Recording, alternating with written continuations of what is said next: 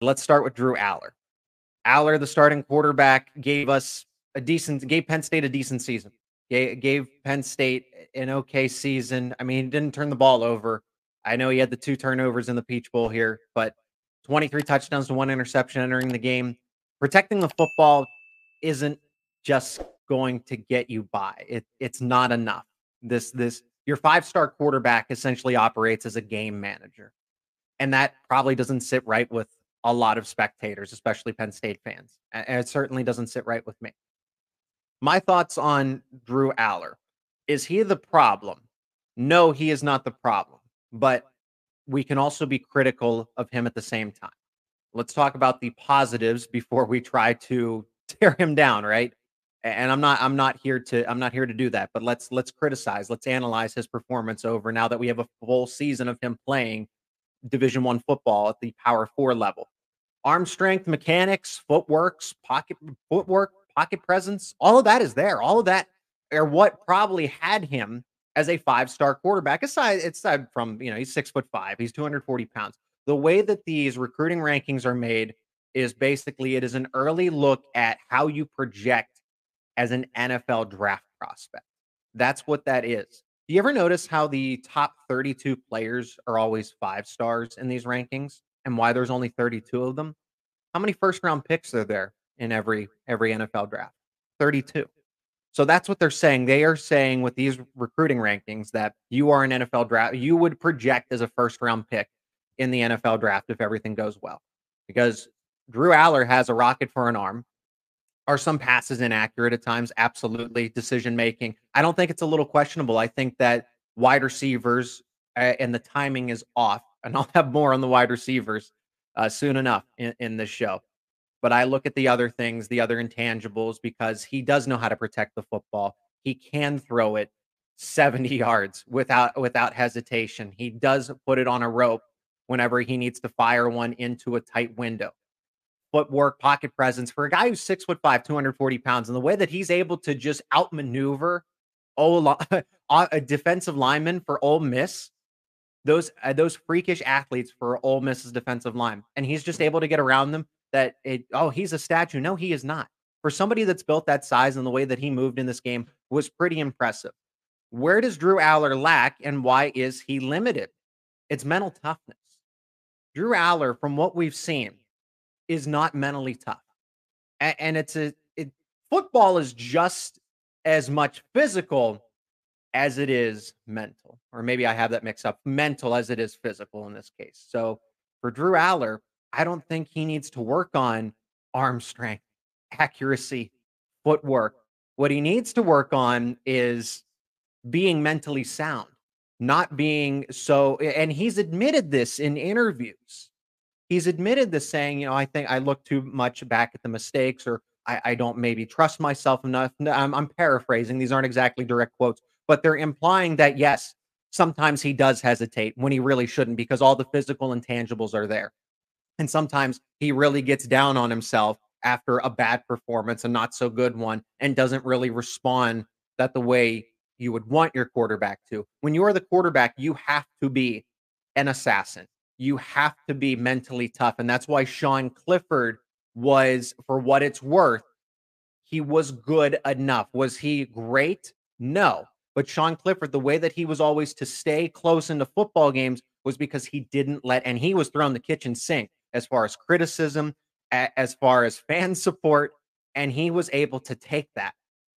Drew Aller, the answer for him is personality classes, maybe, or something. A motivational speaker. I'm not sure. And I don't want to joke about this too much, but it takes the pain a little bit away because I would have liked them to win this game against Ole Miss. I really would have. However, Drew Aller does need to focus on maturing. He's intelligent.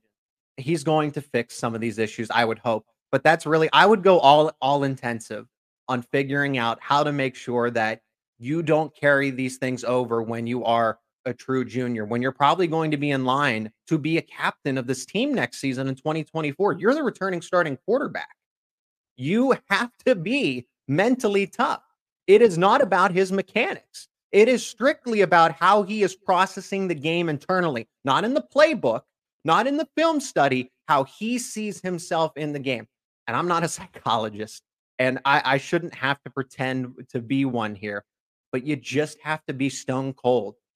And in Drew Aller's case, at this point in time, is not. And that is my only criticism of him because I think all those skills are there. And if he can correct the mental aspect of it, he can be really, really good. But how can you judge that in an Elite 11 camp? You're not going to know that until you are in a game type of situation, not a backup, not a true freshman that comes in garbage time or when Penn State's up by 40 or trailing by 40. In games like this, when you are down by 2 scores, when there is ample time to come back, and this is how the team performs. Should Bo Prabula be the starter in 2024? No, he should not. No, he shouldn't. There is a reason Drew Aller is still quarterback number one, despite everything. Penn State went 10-3. It's not like this team finished 6-6 and barely made a bowl game. They were in a New Year's Six bowl. Okay. So for the shortcomings that Drew Aller does have, Bo Prabula doesn't have enough to overtake Aller in a quarterback competition. And the coaches see these two guys go head to head every single day and they make their assessment. There's a reason that Bo Prabula is not routinely throwing passes when he is in on these gadget plays and trick plays. We saw Bo throw 2 passes in the Peach Bowl, and one was accurate, but didn't exactly get to Nicholas Singleton in time, and Singleton was able to maneuver enough and get to the end zone. But it's not like that one was delivered with authority and it was a perfect strike. No, it was a lob that got there with enough time. The coverage was totally broken down, and Nicholas Singleton should have been down where he caught it. He's just athletic enough to beat the coverage and take it in for 6. And then Bo Prabula and the trick play and the throwback to Drew Aller. Does anybody remember that one? I certainly do, because Bo Prabula, with nobody covering Aller, just threw it over a 6'5" player's head, and Aller had no chance to get it. And I know Aller's not a wide receiver, but that was maybe a 10-yard pass, and you sail it out of bounds for a negative 12-yard play. There are reasons why Aller was quarterback number one for the whole season, and Bo Prabula was used in trick plays. And when we saw him in trick plays, he was primarily used as a runner. Okay. It's just this dynamic now of Bo Prabula has to work on throwing capabilities. We need to see more. We only have a small sample size, but what we've seen, Drew Aller is a much better passer than Bo Prabula is at this point. But flip it over, flip the conversation. Who's more mentally tough? Probably Bo Prabula, but we haven't seen him in a 12-game schedule. We haven't seen, other than Rutgers, that was Rutgers. We didn't see him take the game against Michigan or Ohio State. Hindsight's 2020. Maybe you put him in. I'm not sure, but Drew Aller's still my starting quarterback. If both of them, Ethan Grunkmeyer, Jackson Smolik, all those guys in the quarterback room next year, Drew Aller is still my starting quarterback for Penn State. Okay, that's without a question. I don't need to debate that. I will have more, I promise you, on the wide receivers, but I want to make this about Drew Aller in the quarterback situation. The wide receivers were not, and have not been open all season. They just don't get open. So a quarterback who already has some confidence issues throwing to wide receivers that aren't routinely creating any separation, and you mix these two together and it's not going to go well. Play calling, inconsistent all season. You treated your 5-star quarterback. So no wonder you have to put some of this on James Franklin. You have to put some of this on Mike Yurcich as well. Someone took the fall, and that was Mike Yurcich. I'm sure I'm not looking at the comments right now, but I'm sure that everyone's saying, oh, this is all James Franklin's fault. But as the head coach, as the CEO that we've talked about as the appropriate term here, you need to find a way to fix this, amend this. Because why is your 5-star pocket passer a game manager? I get that the defense was as good as it was, and you could rely on that, but it was only so good. It was only 10-3 good. Because you couldn't beat Michigan with it. You couldn't beat Ohio State with it. But it's not the reason they lost to Ole Miss. That's going to be in the upcoming segment of why they actually lost to Ole Miss. But remember, you also changed offensive coordinators and quarterbacks coaches in the middle of the season. So everything that the quarterbacks were used to, including Drew Aller, all went away mid-season. Later on in the season, I get that when there weren't as many stakes to play for here. But Mike Yurcich was coaching them up for the longest time for the past 2 seasons, and then you have to undo all of it to finish out the season? That doesn't make for a good situation. Maybe Franklin and whatever staff that he has just can't scheme for a pocket passer. Maybe that's just what it boils down to because we go back to 2014, 2015 when it was James Franklin, John Don. Because here I see deja vu here. Just hear me out. Christian Hackenberg, first season starting under James Franklin, even though different, completely different situation. But just look at the deja vu. It's weird to me. Christian Hackenberg, first year starting under James Franklin and John Donovan. Boom, offensive coordinator is fired. They bring somebody else in. And then Christian Hackenberg doesn't stay with Joe Moorhead, but do you see what happens here, right? And then Drew Aller, Mike Yursich, first year starting under James Franklin, pocket passer type, and the offensive coordinator goes, I know the circumstances were completely different, situations were different, scholarship counts were different, but it's just an odd, similar timeline for pocket passing quarterbacks at Penn State starting for the first time under James Franklin. It's just a little peculiar to me. That's all. I thought I would point it out. But I don't think that's it.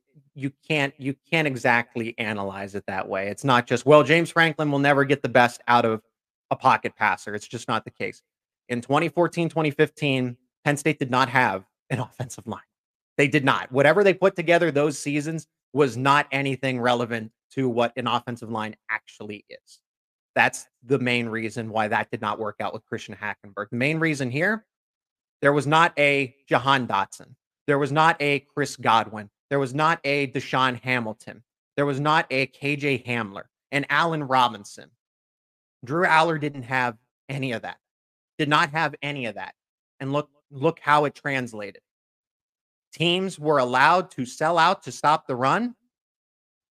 I'd even lump Parker Washington and Mitchell Tinsley in that conversation because Penn State was able to do it last year. Penn State's offense was so much more exciting a season ago before the injuries, of course, right? Parker Washington did get injured in the middle of the year, but put up 150 plus yards against Ohio State. No semblance of that anywhere on this team this season. Drew Aller is missing a primary target. Tyler Warren's a stud, and that's great that you're having him back, but this is going to be the perfect transition into the next segment. This was not a Drew Aller problem, and part of it's a play calling situation. Part of it is a play calling problem to an extent, but when your wide receivers can't get open, that is an issue.